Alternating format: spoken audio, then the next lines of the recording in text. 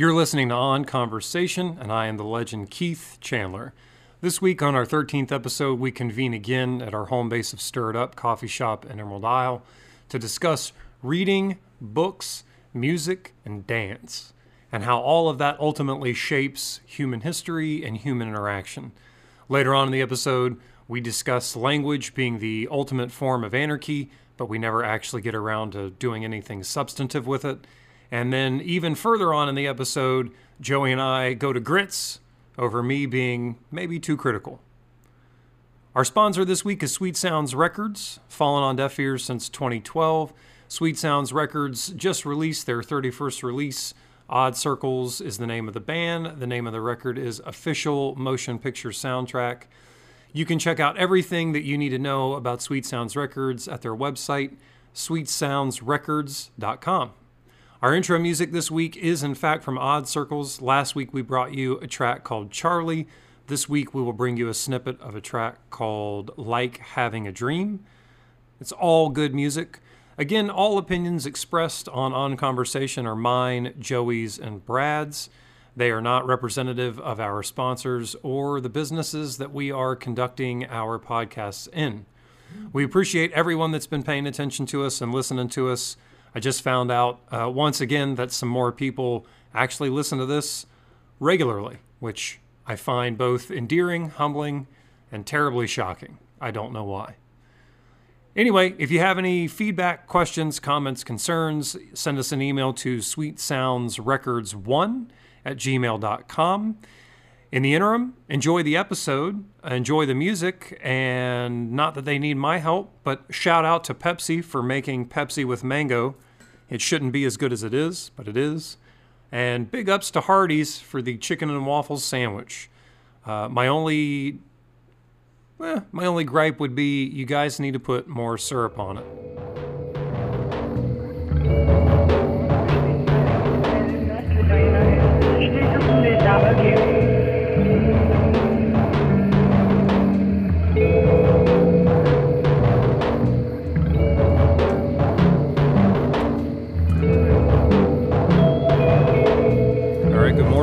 Good morning. Welcome to On Conversation.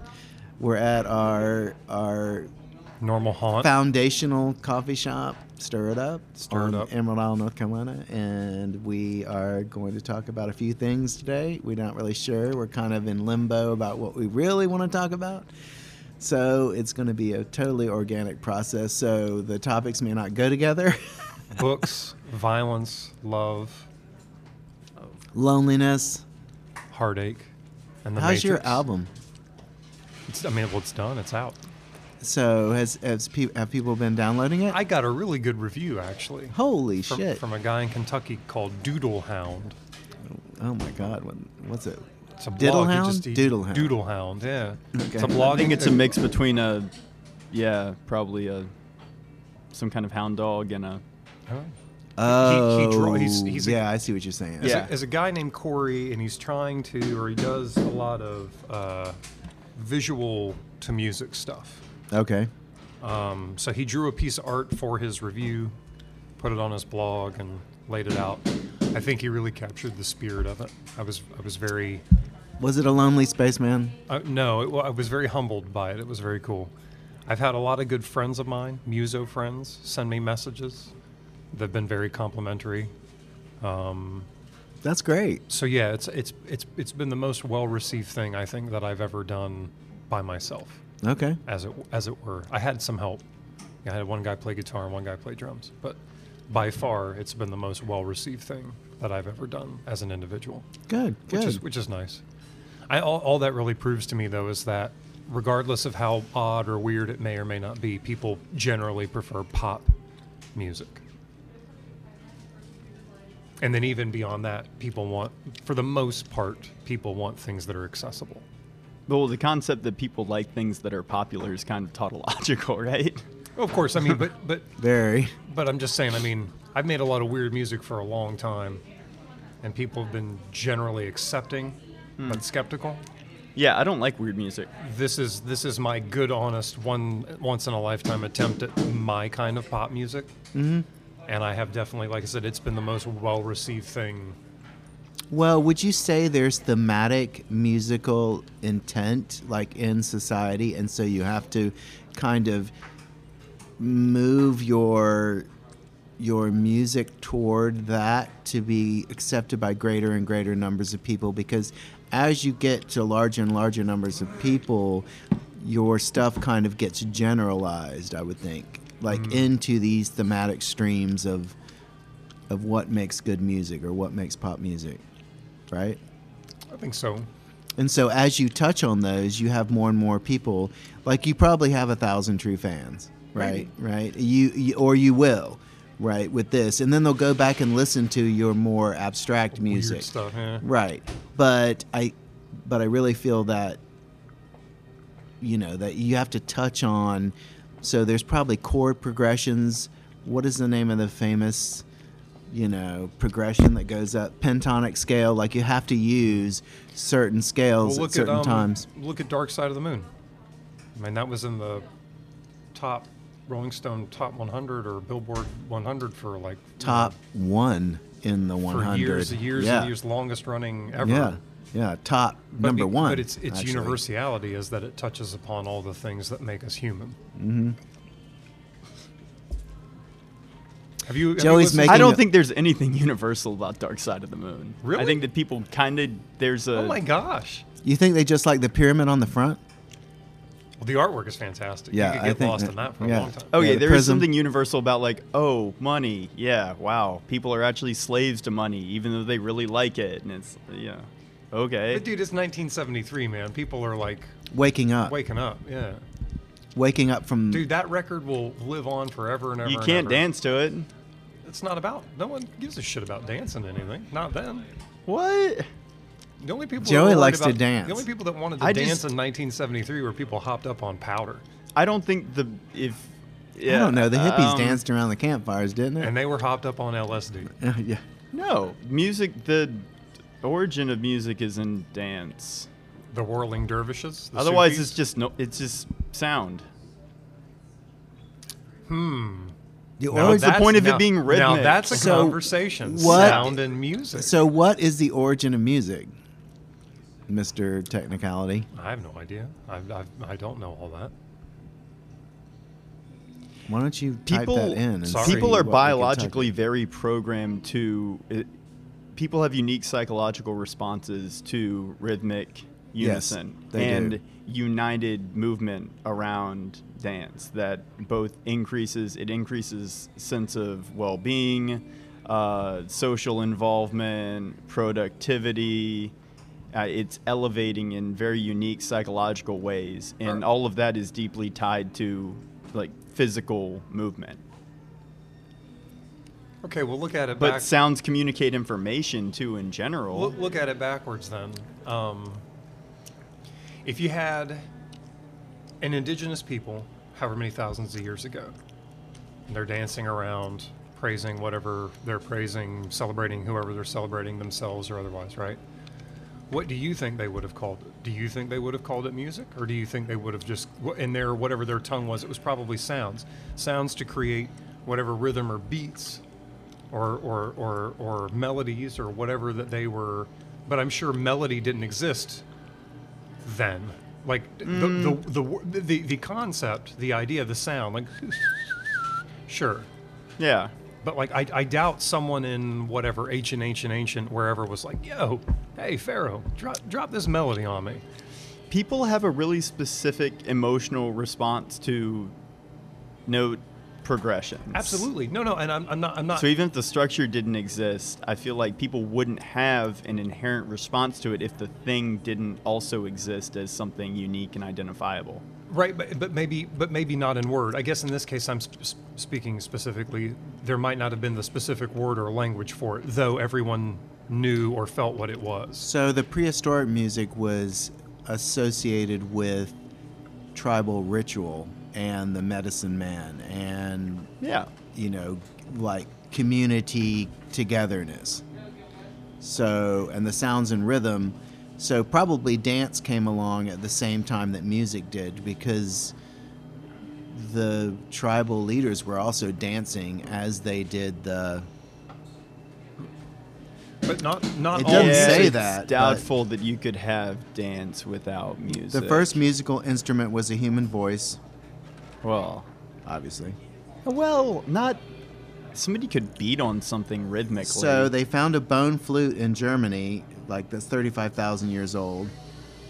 But not all music is made for dance. It has a V-shaped So mouth. just because music is not danceable does not disqualify it from being good or quality. No, I don't think it does, but I think it makes it something that's fundamentally different. It makes it an appealing soundscape. It's just music. It It's makes all it music, something that's man. good to listen to. I will get you a book. I'm suggesting this book to our audience as well. There were music. Neanderthals had musical instruments.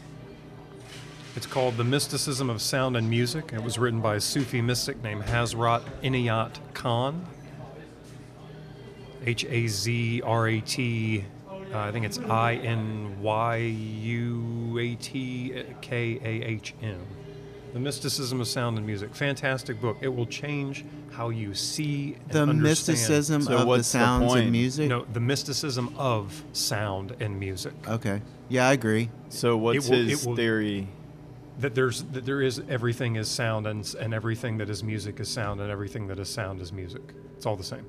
Okay, well, see, that labeling, defining what is music to me doesn't actually do anything productive towards any kind of conversation. So what do you mean by, what's the point of saying that that's music versus Because something else? or because that's of not the music? argument that people would say, well, that's not music. That doesn't sound like music to me. It sounds like noise. Okay, well, that's also, what's the point of that? But I mean, sitting outside listening to waves crash, birds chirp, sound move through, wind move through the that's music. Okay. You can't dance to that, but it's music. Well, maybe you could. All right, so somebody's gatekeeping the notion of music in order to criticize something that you like. That's stupid. You're trying to expand the Ooh, definition Joey of music used to that be stupid You're trying instead to of me. Sam will laugh at that. Yeah. You're trying to expand the notion of what is music to be so broad that you're making it's a kind of a blanket philosophical I'm statement. not making or any blanket. statement about I'm suggesting that you read a open-mindedness. book that might be making a blanket philosophical statement. Okay, I still don't see how it's a productive. You're conversation. talking to a burnout trying to regurgitate to you something that a 8,000-year-old Sufi mystic wrote in a book. Yeah. I'm going to just buy you the book, and then when you read it, we'll talk about it. Because then you can cite the book to If me. he'll read it. Okay. I read. Joey reads a lot the of great most books. We pass books back together all the The time. most applicable book that I've read recently related to this is called Dancing in the Streets, a history of group celebration. And it starts with prehistoric times, goes to like the Dionysian festivals in Greece, and then to the Middle Ages in medieval Europe, which people apparently really underestimate the number of ceremonies and public The Essene festivities mysteries. that were going on, and how much everything revolved around people basically publicly dancing, chanting, singing, etc., and how it was eliminated as a core social practice as you moved out of the Middle Ages into the Renaissance, and you had significant political pressure to keep people from participating in public ecstatic celebrations because it threatened the political order, essentially. So I want. How did it threaten the political order? Because Because they you get could a bunch so of people riled together up. who are ecstatic, and then they start thinking about how the world isn't perfect, or their lives aren't fair, or they're already concerned about taxation or policies, or they're just drunk and pissed off in general. People don't like people don't like differences in social power. And so when they gather together, they start talking to each other. You're talking about a mob. So Yeah, do you see how basically. Okay. eloquently and detailed and well he speaks of his book review? Do you see what I say about mine? Yeah, maybe you need to get a pattern for your book reviews, so you can Maybe I should just smoke less. maybe. But you have been smoking a lot less. What was the name of the book? The Mysticism of Sound and Music. I hope I get Yay. some royalties from that Sufi. I don't think he's I don't got a think he- copyright yeah, I don't- anymore. yeah. It's 70 years after you die. It's a great book either way. And it honestly, it makes me feel ashamed and embarrassed that I can't speak as well as Joey, being that I also majored in English. Do you believe I just can't remember anything. that the 60s cultural revolution happened because of music, or it would it have happened as well, be integrated through society without music? The book that I read. Twofold. Okay. I was just my simple answer would be twofold: music and drugs. So drugs allowed the music. I don't know which one came first. Okay. I just think they both allowed people to get out, and see it differently. And Get out of their boxes. I think that helped. Go ahead, Joey. Sorry. Well, there was a formidable social pressure too because of the war. So, and people's kids dying. So even straight-laced people who would have had problems with, the tune out, drop out, tune out, whatever the hell it was, Timothy Leary Tune said. in, turn on, and drop out. That's it. Yeah. See? Yeah. I'm good for something. Yeah, you are. But I feel that without the pressure of the Vietnam War, some of that may not have happened. Well, but okay, then call it three-piece, because then, yeah, Right. the war and the imagery. there has to be a decent amount of social pressure to push the feeling. But I think the some of the wave rode on the coattails of that particular music. Anytime I think a mass of people come under any great sense of duress, there will Great art is normally formed from that. Yeah, there's the outlet always becomes, now whether it's film or music or visual art or some combination therein. I think every time in history where there's an immense sense of some type of duress or unrest, Right. there is a great art that stems from it. The book that I was referring to tackles this question and describes 17th, 18th, 19th century musical experience as being very rigid.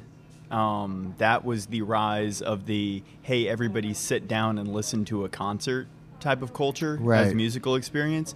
And that is actually a perversion and an undermining of the way that people are naturally meant to experience music, which is in celebration, dancing communally, in approaching a sense of ecstasy. So according to this author, the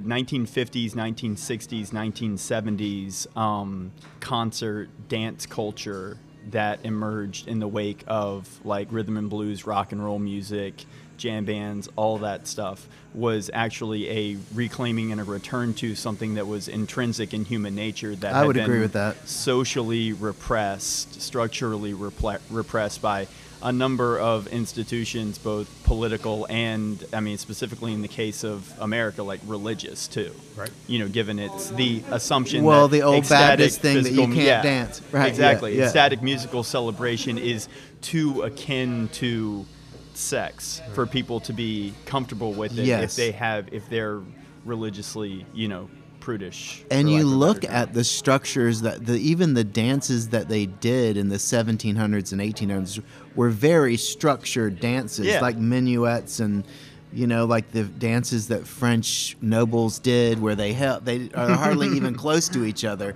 and then they switch partners, so you're never like close to any one person. If you watch any period dramas, they're always doing dances, and even a waltz. There's a person length between you and the other person. So, yeah, that I believe that reflection to me is pretty valid. So then, Yeah. Good job, Joey. Thanks. Well, again, I'm regurgitating what I read. I'll give the author in a second. He's currently looking at, I think, A review. Khan's stuff. I couldn't find a on Wiki. description of that specific book, but I did find a list of his foundational principles on Wikipedia. Go for it. There is one God, Allah, the eternal, the only being. None exist save He. Who is that? That's what Hazrat Inayat Khan. So before you continue, just so people know, the reason he believes that Allah is the one God is because he's a Sufi. Sufi is a branch of Islam. The Sufis are the whirling dervishes. The Speaking Sufi of mystics. dancing, Right. Well, he not only refers to him as being the one God, but as being the only being. which would suggest all things as being part of Allah. a single thing. Right, yeah. Which is a actually not unified- unusual in religion. So correct. Vishnu would be the similar kind And of. so while we're here, everyone, now that we're incorporating religion into the podcast, happy Pentecost Sunday. Continue, Joey. Yeah, it is the Pentecost. Yeah. And I don't specifically endorse any religious beliefs, particularly by reading this, but just understanding and openness to all religion. There is one master, the guiding spirit of all souls that constantly leads all followers towards the light. I don't know how this guiding spirit, in his opinion, relates to the single being God, but Well, there's a lot of things in religion that don't make sense. You don't have to defend this. Right. Let him finish. Number 3, there is one holy book, the sacred like, manuscript "My of guy, nature, my the guy." only scripture that can enlighten the reader. I'm not a Sunni. Huh. I know. I'm not You're not even you're a Muslim. Buddhist. Well, you're kind of, you're a bad Buddhist.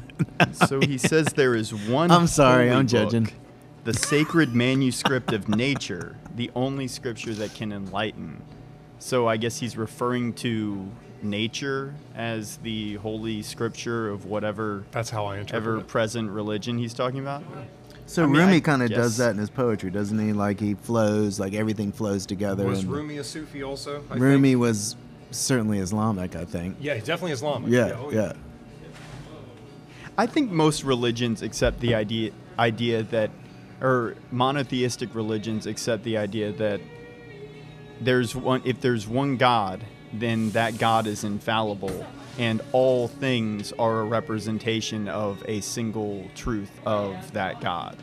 I think that that's pretty common in like Abrahamic religions, because if God is omnipotent, then anything that exists cannot be strictly like wrong or bad, because it has to be part of God. So I think that's actually pretty, but the way that he refers to it as being a scripture, nature as being a scripture, and that seems like it is saying There are philosophers. only to look to nature rather than anything else that's written by man as like Well, truth of philosophers talk God. about nature as a text, as a type Okay. of text. Well, Like it I've never heard that speaks before. to us like as a text, and then Well, and if you we watch write it- from that text. Yeah, if you watch it, it'll teach you. It'll tell you. That's like they always say, like in Well, yoga. I mean, it's telling us now that we're fucking up, Right. and we need to fix well, like so I know our all the pull yoga on stuff, the all- environmental all the yoga concern. teachers I've had, all that training, and they always say, if you get quiet enough, then your body will tell you everything you want to know about it. Your nature will tell you. Peter Matheson, another one of my very most favorite authors, wrote a great book called Far Tortuga, very postmodern.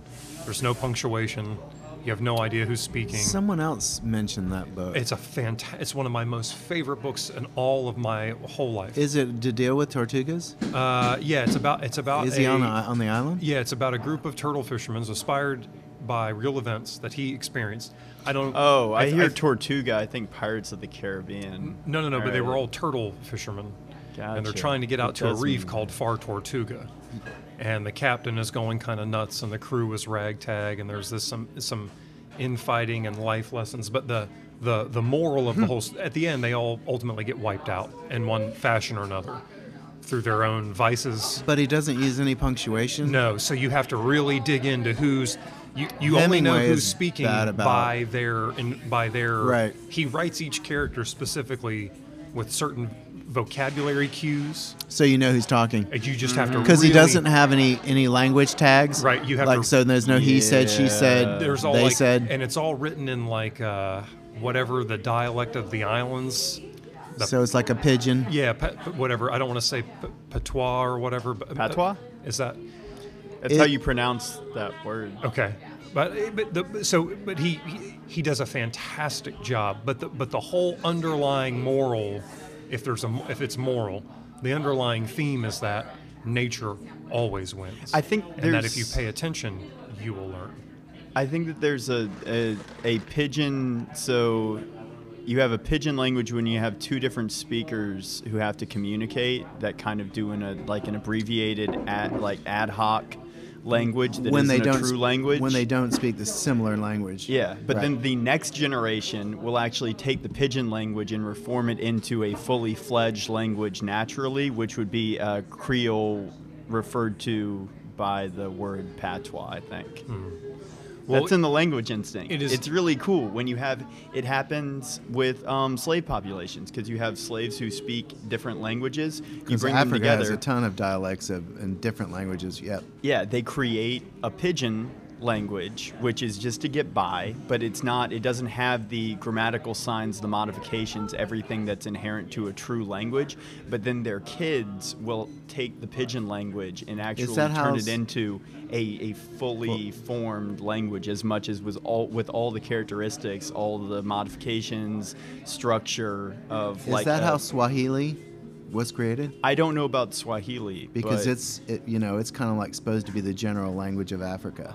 So Oh. I just wonder if it evolved from like a couple of the major languages into, or whether it was just one of the major languages that they picked. Yeah, I assume that Swahili, because in an effort to have a language that would the stand for like continent. African Yeah. language in general, it was Yeah, kind of yeah. politically imposed or advocated. Well, it's as kind of like a- Mandarin for Chinese, like because there are tons of So many Chinese dialects, languages. right, right. Yeah, yeah. Well, not Can just you- dialects, languages, would you say that or Hindi for Indian. Would you say that language is the perfect example of an anarchy, a free-flowing, perfect anarchy? Ooh, The Norm would really love you right now. Noam, not Norm. Noam. Noam Chomsky? Well, Norm.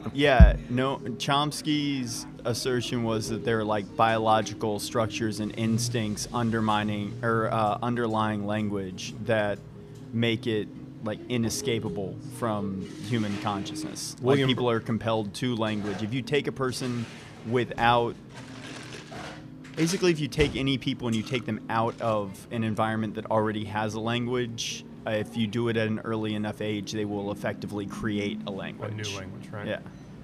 Yeah, it's So- part of the maybe that's where some of our power comes from because we couldn't share ideas and thoughts without a structured language. And if we're language, right. predisposed to create a language every time we're together, right, then that's Well, why we took over the earth. So It- yeah. William Burroughs Hand in considered, hand, yeah. I think, words and language like a virus, in the sense that it got into everything and it, Yeah. right? It But transposes. we create micro languages every day. yeah. You meet people and then Well, friends have their own language. exactly, Yeah. or like you know people. Well, how do We'll you guys- eventually have our own language. That's Yeah. going to be great. How do you guys communicate? I don't know, man. We just Yeah. do it telepathically somehow. Yeah. There's always, and so that's why I That's ask cueing language. if yeah. it's the perfect example of an anarchy, because it forms itself, it checks You itself. should write a paper about that. I think it's really similar to the 1984 George Orwell concepts of like newspeak and trying to control language and the inevitability of language ultimately Escaping. bucking any kind of totalitarian, because I've read that as being ultimately how 1984 is actually an optimistic work about language, the fact that it based on its description and the like accepted tenets that the parties attempt to impose controls on language is ultimately going to always fail because of how generative and personalized and, like you said, anarchic, I guess would be the word, Yes. language is. And if the first music was human music, then language is ultimately integrated in music. Right. I think So Nietzsche music said is- that music song as vocalization preceded language and words. But I don't know if he Humming, was. and then I don't know if that humming was became- technical or just his, Humming his were idea. vowels, and then became consonants, and then consonants became verbal associations, and then verbal associations became verbal chains, and then that's how we teach. Right. We Do teach you- with verbal do you associations think- is the basic formation of teaching.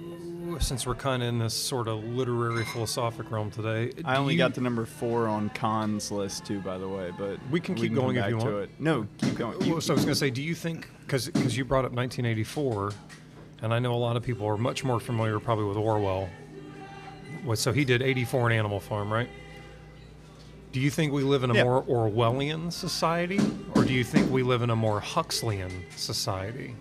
Brave New World. Huxley did Brave New So World, and people- his other I one never was read Brave New World. his utopian novel was Island. That was the last one I think he wrote before he died. And there's a guy who writes something. We'll have to look it up. I'll look it up. Well, Huxley's predictions certainly have been banging through the nose. I mean, his prediction rate was pretty high. Such as, like I said, I haven't read. Hang on. I'm looking for this thing. So, like his Here we go. technological things that were in his novels, So like here- the touch screen on an iPhone, you know, and those kind of things. I read an article one time that said it was like 75-80% of what he predicted in his novels, or not predicted, but described in his novels, actually have come to pass. he was pretty much a genius. That's a good So keep that in mind. Well, also. remember, but he also dropped LSD, Yeah, LSD. he was one and of the, the early doors of original- yeah. perception. He had his secretary or his assistant, record him or write down everything he said, and that was a book for crazy. he was a part of the crazy. same acid test as Cary Grant. Yeah. That's kind of cool. Anyway, so this is from Neil Postman, and I believe this is the. So I read all kinds of stuff about how great he is. I've never read the Graveyard Book. Have you read it? So this is from according to People love the it. source I'm at, which is I don't know what website, tau.ac.il, whatever that is. This is the forward to Amusing Ourselves to Death, and I'm cutting a lot of this out and paraphrasing.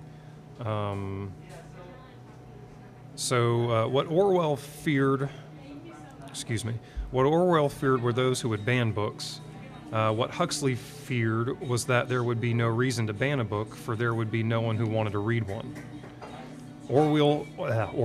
Orwell feared those who would deprive us of information. Huxley feared those who would give us so much that we would be reduced to passivity and egoism. Orwell feared that the truth would be concealed. Huxley feared the truth would be drowned in a sea of irrelevance. Which is what I absolutely think we're doing right now.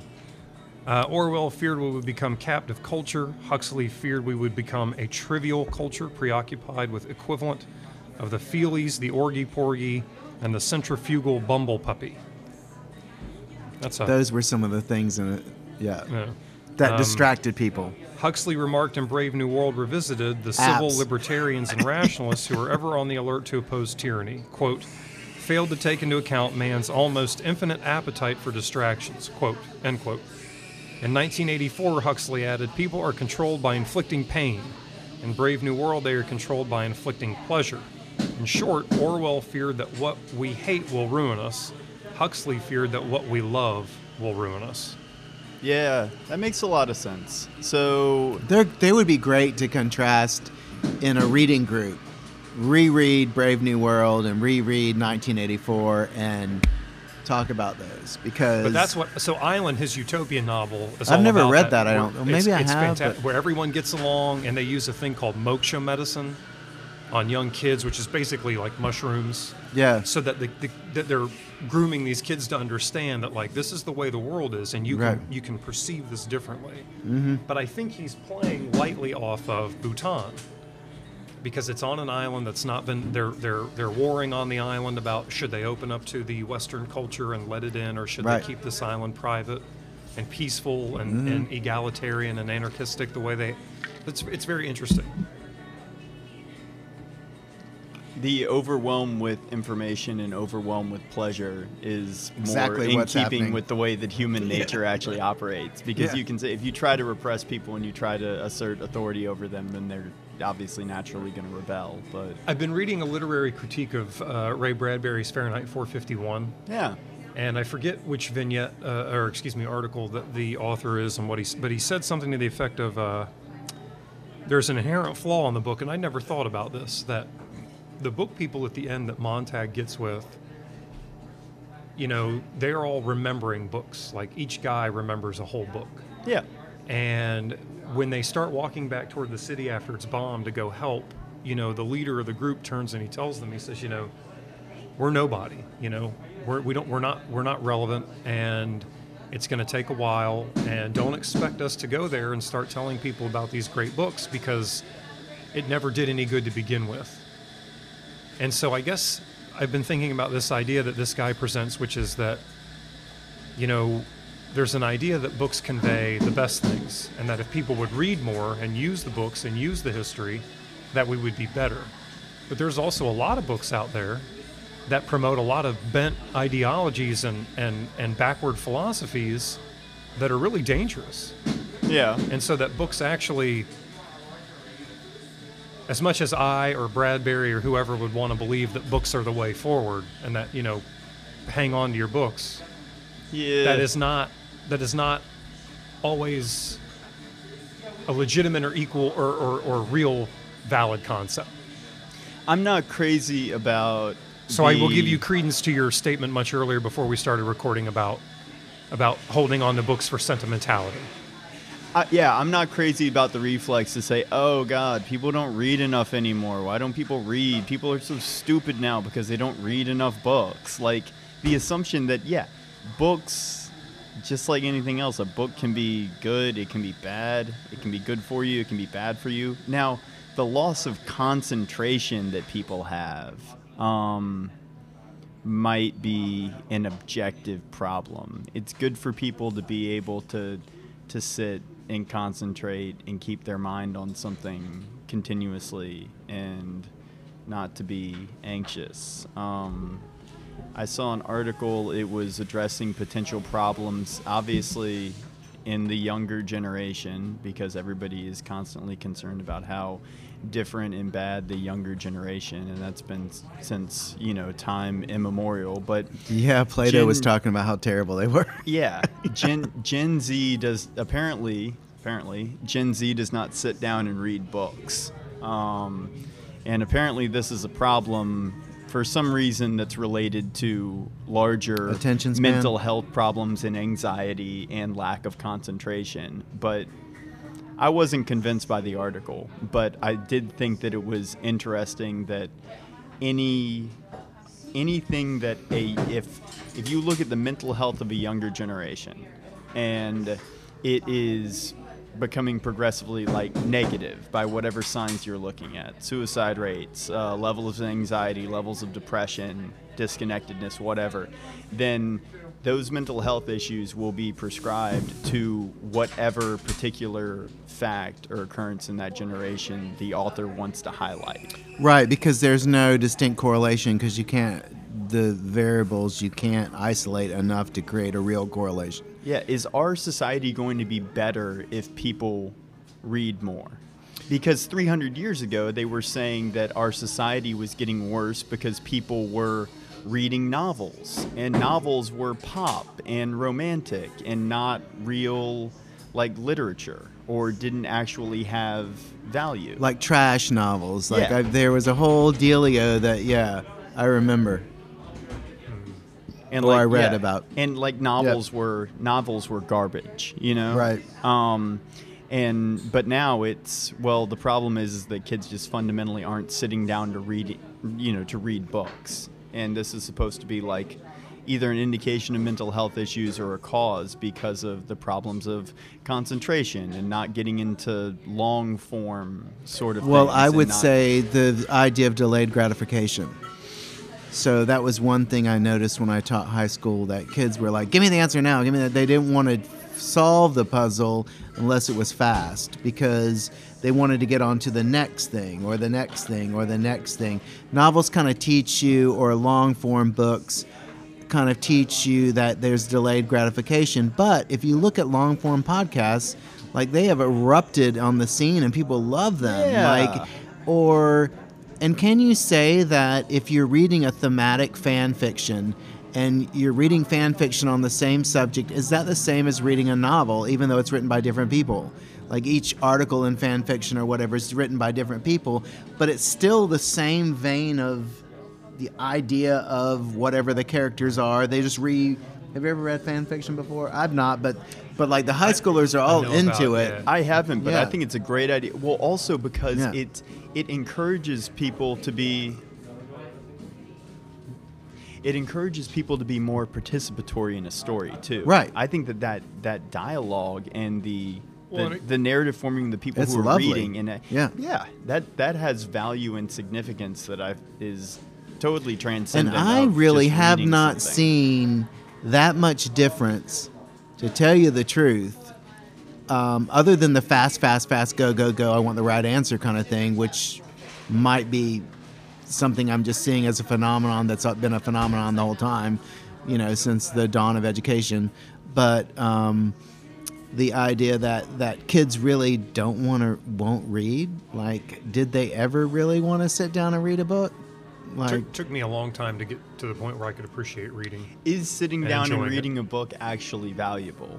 I think it's meditative, yes. Yes, I would agree with that. I would agree with it increases the powers of concentration, but as a means of if enjoyment, if experiencing other people's ideas, being exposed to new worlds, narratives, internal monologues, expansion, right. all that stuff I think can be captured in medium that is not sitting down and literally reading the pages of I'm not a sure long about that, narrative. because the other medium would be like TV or Yeah. story time with telling a story. Maybe the TV presenting the story, your imagination kind of does not work as much as like if you read a story, if you heard a story. Because you can see it, you don't have to visualize it. But Right, because your visualization, my visualization is different than his, then when we talk about it, we get this whole fourth player.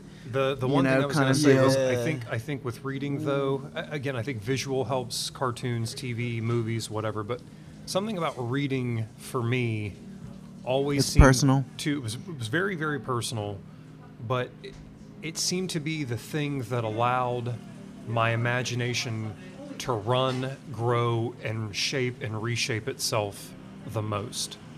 I don't know why. There was always something about reading books that just like I could just my more so than cartoons or movies, just my mind could run with these ideas and these pictures because my idea of something might be different than yours or Joey's and I could Well, your picture is much more personal and than if it's being and I developed could by manipulate Hollywood. it and play with it and really intrapersonalize it. maybe if it gets you to the fact that you have to visualize it or you have to create something for yourself when you're given the prompting, You're that constructing. that Right. mentally encourages you to keep going. Like you have to fill out a scene that's presented for you, so maybe your mind goes the extra mile and feels like it's entitled to or it's necessary for it to mentally create the entire world around it. Whereas with a TV show, or a movie, you feel like you're limited to just what is on the screen. Well, and I've never even thought about this before, but it kind of brings up the difference between induction and deduction type of thought processes, which induction lights up your brain a lot more than deduction does. And induction, when you have to construct a world around a few prompts, you're inducing all kinds of random generalizations or random ideas from somewhere, and you're generalizing them into a world. Whereas if the TV delivers you something, then you're deducing kind of what is going on in that, and you're trying to figure out by breaking it into pieces and looking at it, but you're really not inducing anything new from it. So might be that novels and words light up your brain a lot more than just sitting down watching a TV show. Yeah. So, but I don't know. I've never read a study on that, but that would be a super interesting study Yeah. to read. But the idea that kids are not reading that much, I think they're reading more now than they ever have, even if they're just reading a paragraph or They're reading shorter. I think, or yeah, that short was- stories. They're not reading long Form. like long words. But like for I long said, periods but of maybe time. they might be reading long form if they're reading, 5 articles on the same topic. That's still kind of long form. Like if they're just Yeah. clicking through their things and they're like reading about this particular celebrity, like they're still reading about the same thing, or they're reading about this particular event in history, or they're reading about this character of their video game. Well, and if you look at a lot of old works, they were compiled into novels from shorter pieces that could be read in a single sitting too. Mm-hmm.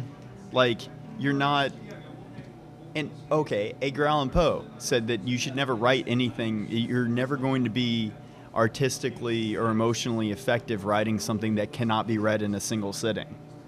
You know? And he's Which not is why referred poetry to is as so being powerful. Yeah, he's not referred to as being trash or garbage because he can't be digested in a long form. Right, because he's a poet. Yeah, all those Right. novels were all the 19th century novels were written as serials and released weekly, monthly, whatever. That's why very they were true. so That's successful. what I'm talking about. Yeah, That's what I'm talking about. But that's the same author. Our millennials are just using different authors, but they're the same theme. So I would say it'd be really difficult, and I would want to know the bias of who is saying that. They're probably really predisposed to loving novels. I think that a lot of the criticism, it's the bias of, it's the kids these days bias. It's the bias of, oh, literature is gone. Oh, the same people who And- would be like grammar Nazis too, And or I think- complain or Yeah. mourn It the does- loss of cursive handwriting and bullshit. Well, I do like love that. cursive It does handwriting. bum It's me out, really I will beautiful. say. As long as you keep things in perspective, Yeah, though, yeah. like I a time don't- and I a don't- place. It's not the downfall of culture for people not to be using it. Cursive, no. Emojis are not destroying Cursive the actually world or is language. a recent occurrence anyway. It's not like just like the Pledge of Allegiance. I mean, it's not that cursive language has not as a phenomenon has not been around that long versus printing, Right. which was around. Old English is actually printing. You're probably not. I doubt you have the same feeling I do. It does bother me though that I majored in English, and for the most part, unless you're going to be a lawyer, which I had no ambition to do, it's pretty much a completely useless and dead. It's nice to be able to analyze, and I think it strengthens Yeah. your critical power. and your skills in communication. Sure. No. But That I- is not what it does. But Let me explain to you. I As a feel- college professor, I let feel me- like it is a Let me explain it's to a you what an major English that's major. a loss So you at this carry point. the stories and values of our culture. Right, but no one as- seems to care about the stories and values of the They culture do. right now. They really do. That is the ultimate meaning of everyone's life.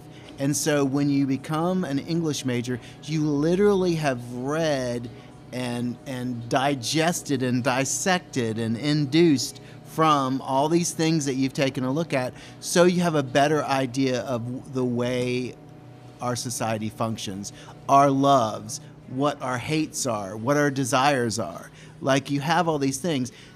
Now, the fact of it being marketable or not is a totally different story. Marketed in our particular marketplace that we have right now, right? That's a different thing. There's a lot of majors that are not necessarily marketable. They're foundation to other things that you might be able to do. Like Joey I is accept a your programmer and he has an English degree. But we could say he's a pretty successful programmer living on MLL, right? I mean, view you- myself as being successful. I do not view myself as being a capable programmer, but that's a longer conversation. But you add something to the programming gist in your field. That's like Apple hiring poets. There are more poets. Like, there are a lot of poets working at Apple. I almost said there are more poets working there than anywhere else. But I think all these other Silicon Valley firms hire English majors and poets. Yeah, I was because continuously told when I was seeking out a major in college that ultimately what your major was, and with some exceptions, didn't matter that much as far as what you were ultimately going to pursue and who was going to hire you. And that has proven true in your life, which is very Yeah. strange that it. And so some people. So Everybody it was isn't. mad at me when I chose So English. it is not a Very training. upset. It's not training. It's education. So it's not training. It's not training you for a specific thing like engineering would be. So we call those professional schools. Like education, engineering, business are all training schools. Sure. Right? We're training for a certain job or field, right? The liberal arts are not training fields. They're educative fields, right? They build foundations of society. And so that's what they're for. So it's only been in the last 50 years that there was a link between a job and a degree, right? Because a lot of people originally that did this didn't have jobs, right? They had trusts that they managed, Yeah. or they had a business that they were going to inherit, or they had a job that they had a family farm that they had to run, right? They didn't, they were doing it to better understand the world and themselves and God or whoever, Like the original universities, of course, were about Yeah, that's a good finding point. God. The higher education system is transitionally, it's trying to serve a function that it isn't originally intended for, No. or serve multiple functions. Whereas, yeah, it wasn't when universities began. They were to create a gentleman. Yeah. Well, and they were to create someone closer to God first, and then the then goal later. of universities for hundreds of years is Yeah. actually opposed to the goal that people state that they think universities should be for today. So people say that's a neoliberal conception of what the idea of putting a price tag on it has come with us putting a price tag on everything. And then all of a sudden, higher ed now has a price tag on it. Like, well, is your degree really worth it according to the job that you're going to get when you get out of it? And it's just not designed for that. Right. It is not. It is basically understanding yourself. And yourself, how you fit in society, Yeah. not actually understanding the world. I mean, not consider it- actually understanding a particular topic unless you go to professional school. Right. yeah, I consider com- it I consider my degree a path to my, what I see is It's enlightenment. the ultimate path Yeah. to my monctum, my solitary monctum. It's about enlightenment. I mean, it's about enlightenment. I mean, that's why Sorry, the Joe, I didn't mean to universities cut you were off. You're created fine. in the Enlightenment. Right? I was interrupting you. Yeah. So, I mean, that's a neoliberal conception. The value of them is still the same. Right. People talk about education like people need practical education, and that universities these days are indoctrinating kids, and they're not preparing people for real life, as if they've ever not done that, or as if they've Right. ever done that. They've always been a means of indoctrination into a culture or into presumptions. A lot of the and they've indictments- never prepared people properly for their practical living, because that wasn't people's purpose for going to universities. No, for and it wasn't hundreds of necessarily years. indoctrination. It was discovery. So you went to a university to discover how close you could get to God, or how close you could become to being a true gentleman, or how close you become being well read, or being a man of letters. Because remember, the original university were called places of arts and letters, Right. right? And so almost all liberal arts, like even our liberal arts degrees, are all under the School of Arts and Letters, right? Because that's what you learn how to craft a wonderful sentence. You learn how to craft a story. You learn how to spout poetry to your lover. You learned how to create a governance, right? And what governance looked like. All these things are like these abstract, esoteric things that build our Western society, right? That's kind of where that comes from. But the idea that you just go to the university to get a job. Now, that being said, there's overwhelming evidence, and they just did another thing before, that going to a university directly affects your success as a human being. So far as How do you define success? Okay. Monetarily success, for sure, monetary success. I mean, it is off the Richter scale that if you have gone to college, not that you have a degree, Right. but it's like Bill Gates. He had his ideas in college. Mark Zuckerberg had his ideas in college. Right. Without the pressure of Harvard, Mark Zuckerberg would have never created Facebook. But He would have been some little guy. Well, he wouldn't have been exposed to the potential of an elitist social network That pissed him concept off. then, Right. yeah. And also he got pissed off, right? Because he couldn't get a date, and he wanted to take it out on the girls. Yeah, so I he don't know created the that fact face that- swap thing. Yeah, Yeah. I wouldn't. I loved the movie The Social Network. I don't know how much of that applies to his actual life, but within that, it's a good narrative, though. But without his roommate writing the original logic program on the window or whatever, or that's why the guy ended up with so much money in the end when he didn't get as much as he thought he should, was because the people recognized that he actually did help create the company. But without those two getting together in that dorm room, and the third person Right. telling stories and pushing them towards that crucible. And Hannah Arendt one time said during the Vietnam War, don't destroy the places you actually create the energy that is wonderful from youth. Like, colleges are one of the few places that 20-year-olds are a huge majority. right? They're a huge majority in Okay, colleges. so- And that crucible of all that hormonal, and young and revolutionary ideas being guided by some people who know some things about whatever really creates a wonderful place for invention and creation to happen. And so even not getting a degree, you say you only spent 2 years in college, and you never got a degree, that helped you understand something about your life. Sure. My My only qualm with the statistics are that they're based on the way our society functions now, like the way our hierarchies are set up in our systems and all that. And I don't think those are actual honest representations. I think you were going to lean this way too, was that there are some people who are outside of a lot of these structures who are successful, quote unquote, and very happy and have not ever had to deal with some of the dogmas of these things. So I understand and I agree with it, but that's my only point of skepticism on statistics of that kind. Well, and you also have to remember, and I agree with you. There are some people who probably don't ever need to go to college, actually, that could just be apprentices. Like, one of the things I've always said is that we need a much more robust apprentice system in the United States. Like, we need that, where you just, and we need it in actually in arts and letters too. We need art apprenticeships as well. But this is probably a different conversation, but I don't know, as far as education goes, all that. I mean, math, English, whatever, literature, history, science, these kind of things. But I think, especially as we're moving forward, you've got to start teaching people gardening. You've got to teach people. You got to bring back home ec. People have no idea how to keep home, keep money. Kids don't know how to write checks. I go to the post office. I mail stuff almost every day. I see grown adults don't know where to put the to and from. Mm-hmm. There are certain things that should be really kind of. Well, people don't have to mail things that much anymore, though. Well, but it happens, though, and I mean, it's nice to be informed and not be a bumbling idiot.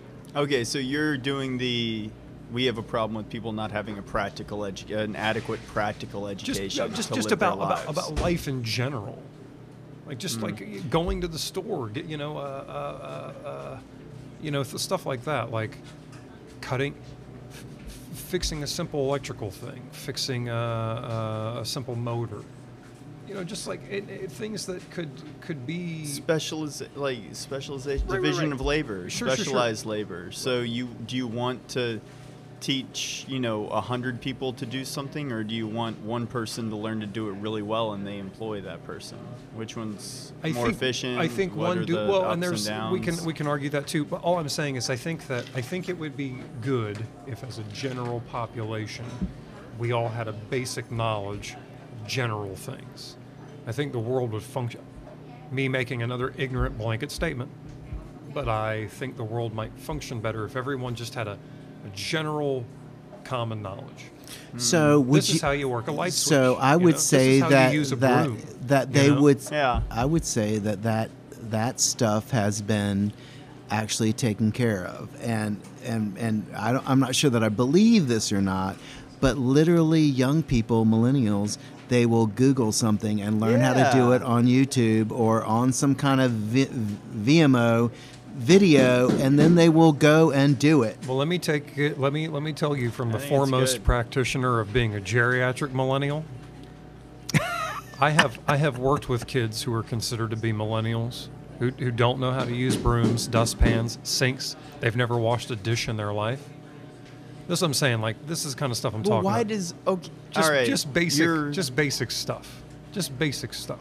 But again, some of that's communal. Like they I'm should, not they trying to just harp on haven't. anyone or fault anyone. Yeah, you are. No, I'm not. You got I'm a not. problem with the youngins. No, you need to get over this bullshit about me accusing people of things. You that are. No, that's all bullshit. I'm That's not something, saying that's, that that's you're- a veil that you wear in front of your eyes for me. Take it off. Okay, then what are you doing? I'm simply saying a common set Y'all are getting feisty. of I like basic. this. He's being defensive because he doesn't like being accused of being judgmental. No, of basic everyday stuff. How to tie your shoes. How to lift your head and wave at someone. Just basic things. So some of those things are Easy, also basic stuff. some of I'm not this. talking about specialization or So any of some that. of that stuff is cultural. Do kids really need to know how to wash dishes?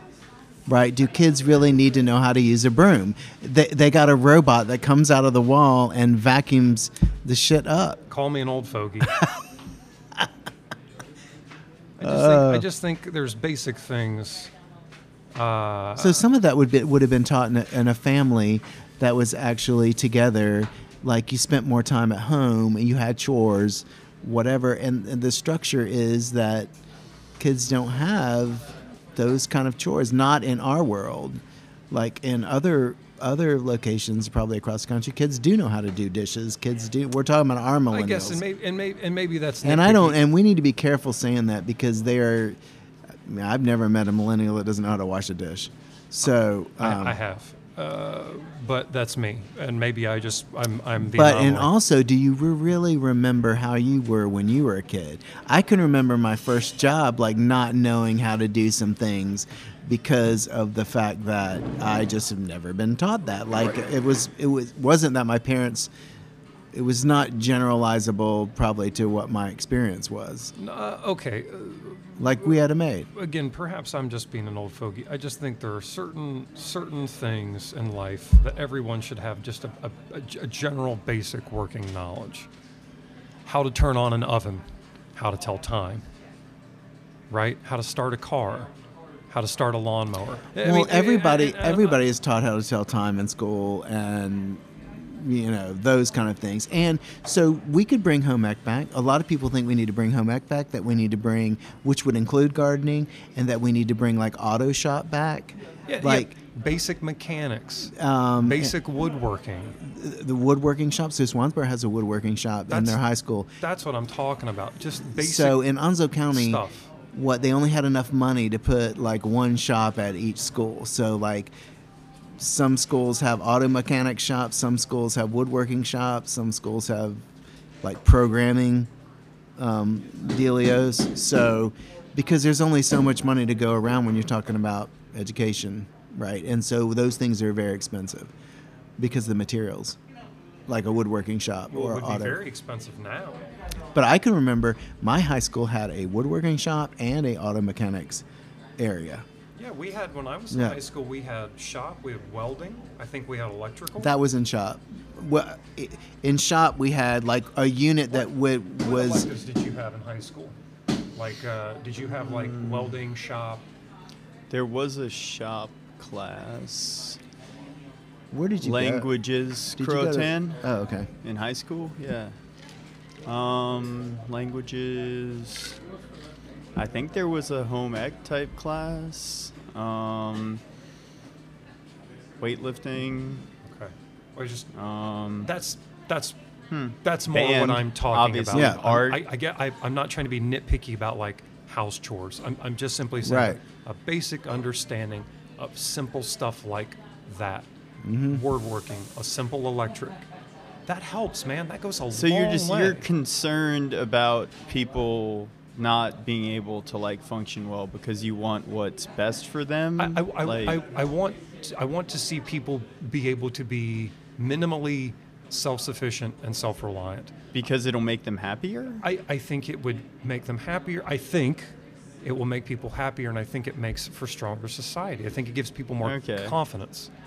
Oh, I can learn this and do it. I do think an objective concern about the younger generation is a lack of confidence because the lack of getting out, doing things, interacting face to face.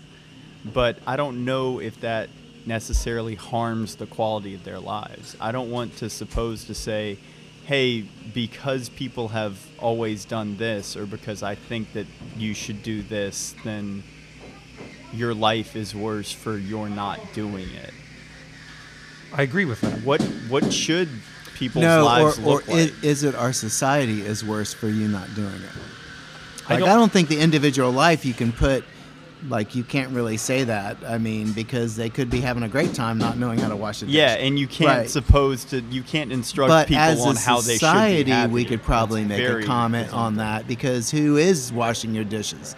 Right, or Coming whatever. from someone who was raised by someone who taught them to do nothing, And But now, your grandma taught you to do all kinds of stuff. we never, no, I mean, if something broke, it was like, all right, we'll just buy new, or we'll go, and we were poor, man, we didn't have money for this stuff. Did you have to wash dishes? Oh, yeah. Okay. Man, I had to cut grass, wash dishes, I had all kind of chores. I hated cutting grass. But it was just us. It's Just for the record. just I need me to cut my and Gramps. grass. But I'm never cutting grass again. coming from someone who has learned as I've gotten older how to fix simple things or make simple things. Yeah. It has enriched my life and it's made me feel better and more confident. That also, and I would say, Joey, baby, I love you. I'm not trying to get on my hind legs and snap Foxy at you. I just don't want to be accused of being critical for something, or I'm not being critical. I'm trying to truly. Well, I think you're a express little my point that I want sensitive. You with are Joey being on critical. that. I'm To not be- necessarily saying that you're to be wrong happy. or you're being negative, but you're saying things are this way and they should But be this way. listen, That's the but definition guys, of being we're critical. being critical about everything. I mean, that's Yeah. what the podcast is kind of about. We're giving our No. opinions. Well, we No. are giving our opinions about stuff. No, I'm not going to be I critical. don't We're think not that giving you're- opinions. Well, I don't think that you're a bad person for critiquing- saying what you're You saying. might be giving if your that's opinion. What you want to hear. I'm reflecting upon nature's facts. That's some bullshit. Yeah, I like that. You and your dress. Dashiki. I like people saying, yeah, I'm not. I state facts. I'm not. As long Well, as you I don't think think I'm that being, we- arguing our as long as you don't conversation. think I'm being negative, you can find me critical. Okay, that's fine. fine. But I'm not So- being negative. I The want- only reason I'm ever concerned about you being negative is I don't want you to I want- internally like feel bad or suffer under your perception of That's fine. things. I just want people to enrich themselves because I think if they enrich themselves, it gives you a greater power. Yeah, that's good. That's if I was more eloquent the first time around, that's what I would have said. But would you say reading poetry makes you more powerful as a person? Makes you a more understanding person? I think it makes you think. So, do you think that we have a bunch of people that are running around not thinking because they don't read any poetry? No. Okay, so that would be a logic, like kind of like a really bastardized syllogism that I kind of just did, but that, you know, so it's really difficult to say that the generation is not going to be able to function because they can't do these home ec type things. And like I was telling him when you went to the bathroom, who cares about them being able to sweep? There's a robot that come out and vacuum the floor. I think So- that's a practical way to look at it. So, Okay, if but I you're- can see you. But you're also the type personality. You're very much a doer personality. Like you like a garden. You like, you know, there is something meditative about washing the damn dishes. I mean, like literally. I don't know. I think you're a more earthy type person, and you would naturally be upset if those things slowly started disappearing, which is why you're advocating for them. I've talked to plenty of people who are, and I'm not saying this is how you are. Plenty of people are just offended at the notion that a young person can't change a tire. It bugs the hell out of them, I guess, because and it's not out of concern for the person not being able to live a happy and fulfilling life. It offends them at like a deep level because maybe the change, the sense of entitlement, and I feel like that goes back to the kids these days thing that's been going on for Literally, forever. they would get out their phone, YouTube how to change a tire, and change the tire. unless they felt like the physical activity was just not something that was really like worth doing, which I wouldn't necessarily I wouldn't say that somebody has to change their own tire if they can get somebody to do it for them. I didn't know how to change my own tire until I had one go flat in the driveway. Yeah. It just took me 35 years to figure that out. So there you go. Um, And no, I'm not deeply offended by that. I think it would help, but I mean, if you don't know, Well, there is You wouldn't know something unless it happened to you. in Yeah. You know? the earthy people that the idea that, well, and I think about this. We were talking about a couple podcasts ago. We were talking about place and not being connected to place, right? There's something about having your hands in the dirt, like kids having their hands in the dirt and building mud pies and forts and shit like that. That is part of the way we build the world. Yeah, kids not being able to run around and play with each other and get hurt and all this other stuff that they like can't do. That offends the exact same I people. think in about exactly my friends' the same way. parents locking their kids out of the house, right, and not even, checking on them as child abuse today. Like And- literally throwing the kids out of the house into the yard, locking the door so they couldn't come back in and bug them. And at 3 or 4 o'clock, they'd unlock the door and holler for them. They'd all come and get a snack. Then they'd Go kick back out, their yeah. asses back off the porch. And, yeah, I think that same sense of offense is at play or getting touched by the notion of kids not reading books anymore, or not writing cursive too. It's this traditionalist How did you, dislike of change. when you were growing up, did you spend your time equally inside, outside, do you think? Because like we definitely had video games and things. And Yeah, I transitioned more towards. you spend a lot of think- time outside for a bookworm. In elementary school, I was outside a lot, and then in middle school, I was more inside reading, playing video games. So, and I think that just had to do with, I don't know, simpler pleasure, I guess. Well, maybe. I was probably worse for it in a lot of ways, though, just from a lack of physical But now activity. you're outside a decent amount. Yeah, I think we split Your our tan shows it. yeah. we split our time a lot. I mean, we were outside more than inside, but we were inside doing stuff too. And now that I've gotten older, I probably tend to spend more time inside, but the things that I do that I have interests in tend to contour themselves. Like, it's tough to record music outside in the open. I've always spent more time Yeah. inside. So I would like for there to be advances in technology that allow people to do concentrative or technical jobs that would outdoors, like that yeah would be wonderful. I don't understand how it could happen exactly, Your but some Google kind chip of in your computer, brain. yeah, it might require Panhumanism. like a hard wiring or like Build a building with a bunch of windows.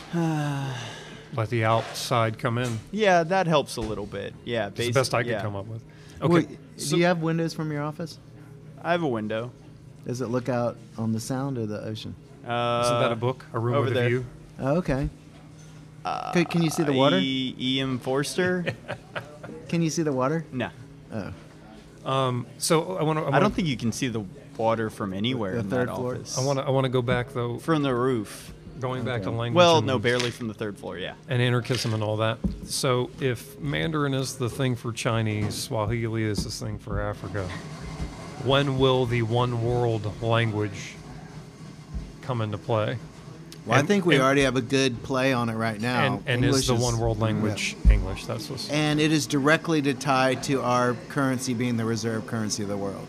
If I would you say that. if you have populations that are communicating with each other, then their languages will homogenate. Now, the difference now So is we we were- have very good translation technologies, which discourages the unity Homogenation. of language. Yeah. So it would be a race between effective, easy, effortless Well, like and translation. Plus, with the traditionalists, we do have a decent amount of traditionalists that are trying to preserve French or trying to preserve, native languages like Hawaiian, which is a really, really pretty language, and there are Hawaiian societies that try to preserve that language because it, they do tend to flatten and like you're saying, moving towards a one world language, which is a Yeah. natural occurrence. Is it, yeah, what is really, I don't know if I'm going to mourn the loss of diverse language or diverse cultures or not. It would have to be demonstrated to me that they have something that's uniquely valuable. I guess they all do, just by virtue Well- of being different, but I would think just by virtue of having existed, it makes them unique. yeah. Well, They and, were there. and They if were a you part of look a at place the in original time. Hawaiian culture and But I you guess look at the that would be sing-song of the sentimentalism. language and the waves that you can hear anywhere on the islands and I don't know. I think The Hawaiian to language me, is really beautiful and like the island is really beautiful. to me, different languages thematically, the strongest idea that they represent to me is unity. That despite the apparent diversity, we're ultimately all the same. I don't think that there's any facet of So- experience or anything substantial about humans that's lost by the loss of a language. So you don't think there's so far as like if we're trying to preserve, so this flows into the preserving culture.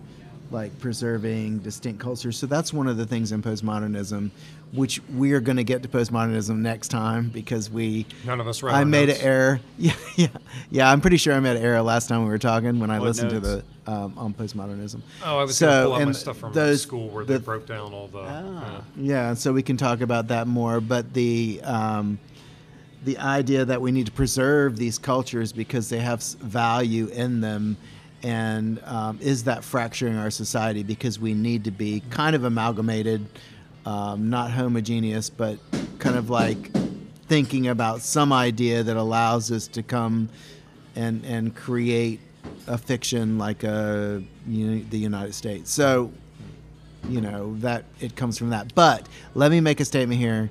Where do Okay. you think the greatest beer drinkers, the country that has the largest amount of beer drinkers Germany. per capita?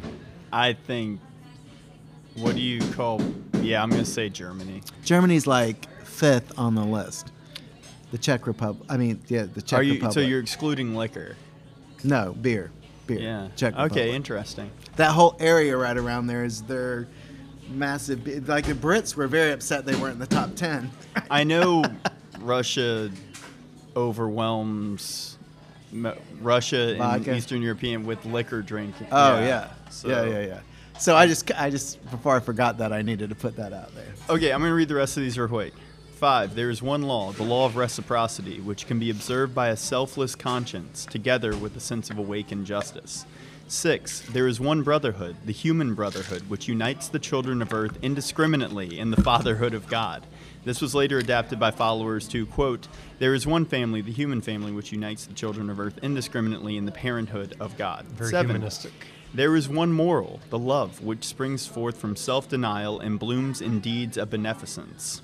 Okay? 8. Self-denial. There is one object of praise, the beauty which uplifts the heart of its worshiper through all aspects from the seen to the unseen. 9. There is one truth, true knowledge of our being, within and without, which is the essence of wisdom. 10. Final one. There is one path, annihilation of the false ego in the real, which raises the mortal to immortality, in which resides all perfection. And that is what I'm striving to do, to be the best friend to you that I can be. And that's why I love you so much. That's why you yelled at him earlier?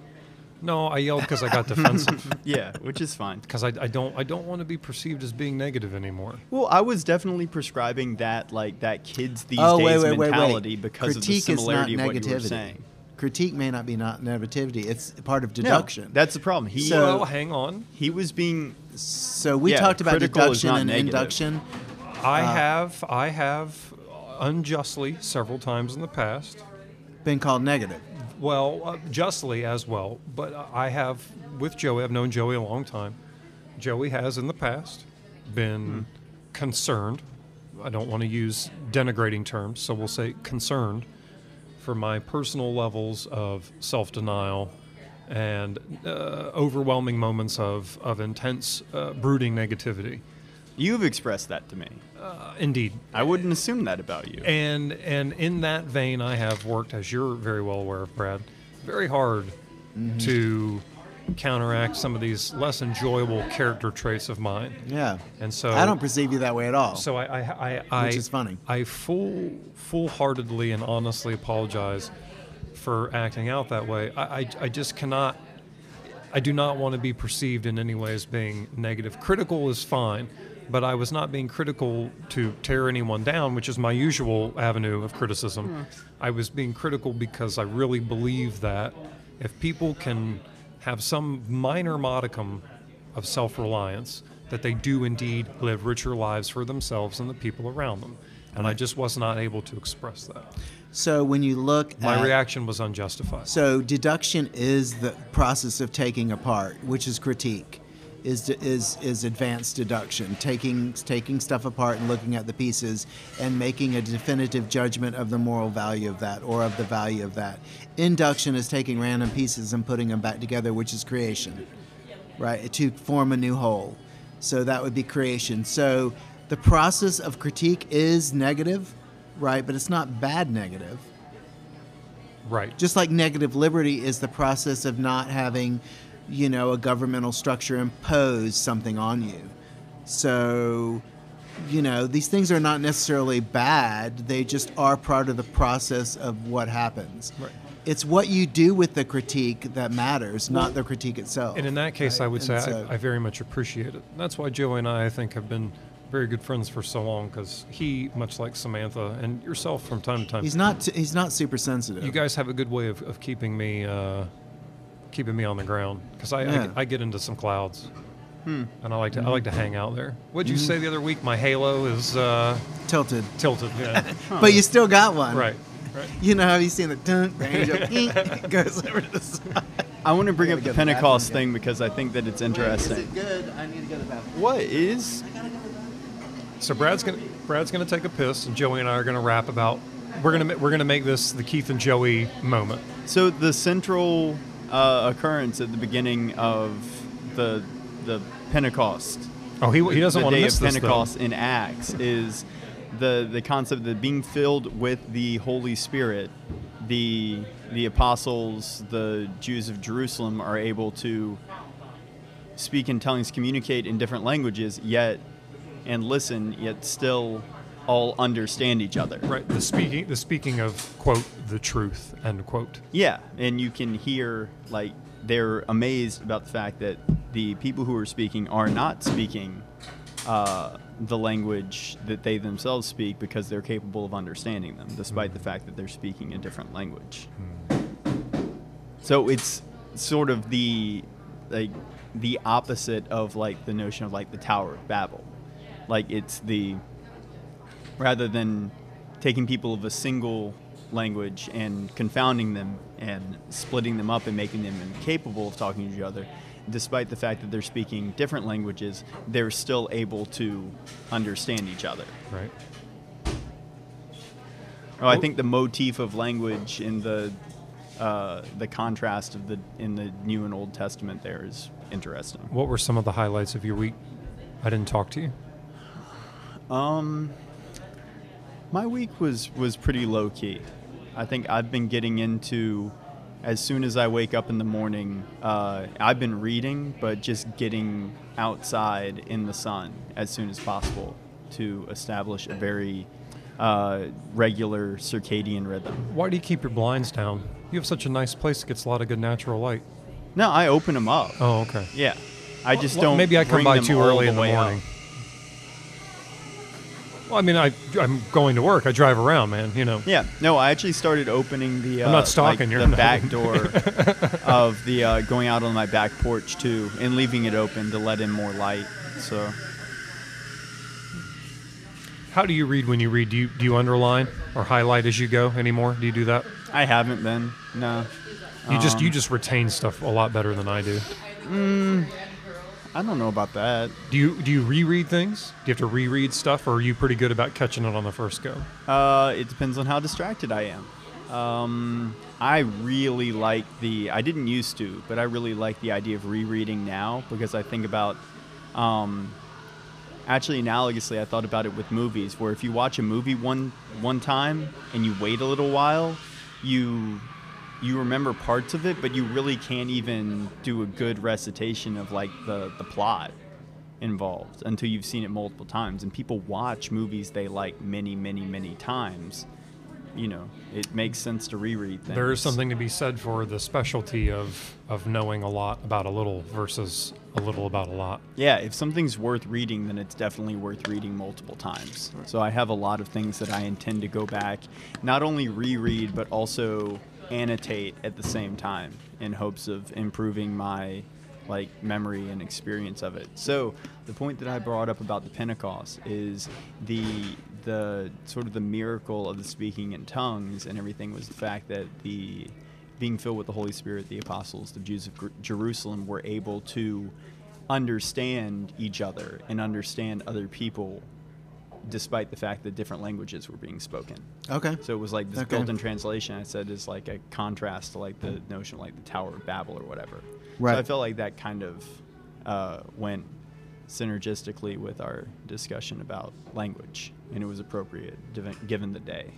So, interesting concept, that would be sort of a miracle, the ability of different people to understand each other because of a I guess because of a common faith to an extent, but I don't necessarily, when it refers to the Jews of Jerusalem, obviously they, you can be both, in that context, you could be both Jewish and Christian, given the ethnically Jewish or, previously Jewish. This would be and a then convert, really but great I don't think leaping you have off to be point converted in order for it for to our actually uninformed occur. and I'm sure wonderful opinions and thoughts on the conflict over there right now. But we'll lay that. Let's pause on that and see what happens with the conflict. the peace process. Yeah, let's do that next Well, Sunday. we'll get to it because we still got to revisit everyone's school notes. Now, if you want to riff on the Pentecost, go ahead. However, No, I was thinking about though our higher ed universities, the translators of society between the old and the new, the millennials and the but that's and what the geriatric millennials Yeah. are supposed to do. That's what they said about us. We're the only people equipped to lead society through the quagmire we're in now, because we're the only people who can remember the old and grew up discovering and understanding the new. So that's only valuable until the old is When gone. do the millennials begin? It was 80 to 2000, and now I guess they're extrapolating it from like 86 to 99 or something. Okay. And Okay, then, yeah. and then now you got your Gen Xers, and then you have your geriatric millennials, which is 80 to 85. Yeah, the 80 to 85 is like the transitional The period. transition group. And yet, for some reason, we're the group that probably has been screwed the hardest by by the pandemic and 08. And we're probably the group that people don't listen to at all because we're the ones that don't know what we're talking about. Well, Okay. definitely by the recession, because you're in a position to have to shoulder a larger amount of financial. Burden. Yeah. Now, before we, because we're getting, I know you're hungry and we're getting slim for our. Right. Our. By the way, shout out here to Don Cleveland, Island resident, nice man, fantastic pilot. No, he does not take people into the air for fun unless you pay him a lot of money. And really, I'm the one that books that, so you'll need to pay a finder's fee. Don's gonna. That said, we're hitting our hour and a half mark, which is too long for Don. Yeah. So shout out to Don Cleveland, whom I didn't even know was listening. So thanks. So listen, let's do you want to do a book recommendation at the end of every show? We can, but I have one last question Okay, before sure. we do this. This is why I asked Joey. When you read, do you read with highlighter or pen? Do you make as you go through, even for casual reading? Do you read and notate? So I have an annotation that I use for technical reading for my profession, like for philosophy or for educational works or something like that. When I read for fun, I read on a Kindle and I don't highlight anything. Okay. All right. Whether it's for academic reading, personal reading, or otherwise, I am in the habit now, I've just done it for so many years, of reading with a highlighter or a pen and ideas and concepts as I go through. Do you read much fiction though? I do. Okay. But I mean, Okay. but even like the, You even like highlight the, your fiction. the stuff they get into, like concepts, Okay. I'll make notes. I don't do. It's a lot harder to highlight on a Kindle, and I would do that. I've always underlined things that I liked in books, which some people freaks them out because you're not supposed to write in a book. But yeah. Okay, so then we'll do different recommendations every week. I guess this week it'll be a book. So go ahead. So mine. It's our new thing, starting this week. So just one apiece, please. That's fine. Okay. Mine is Thinking Fast and Slow by Daniel Kahneman. All right, Thinking Fast and Slow by Daniel Kahneman. Spell the Right. last name. Do you know? Kahnnnam, I think. Okay. All right, go ahead, Joey. I'll do Book of Acts, King James Bible. Oh, Yeah. oh, The because Pentecost. of the Yeah. Pentecost. Okay, Yeah. all right. Well, I already made a suggestion today. What Was- revisit that The Mysticism of Sound and Music by by? Hazrat Inayat Khan, Okay. whom Joey read his 10 tenets. Yeah, I thought that was super philosophical interesting. Tenets. Right. Well, we're going to sign off now. We hope everybody has a great end to their weekend and a wonderful next week, and we'll see you again. This is soon. the legend signing off from On Conversation to Champagne Wishes and Caviar Dreams. That's good.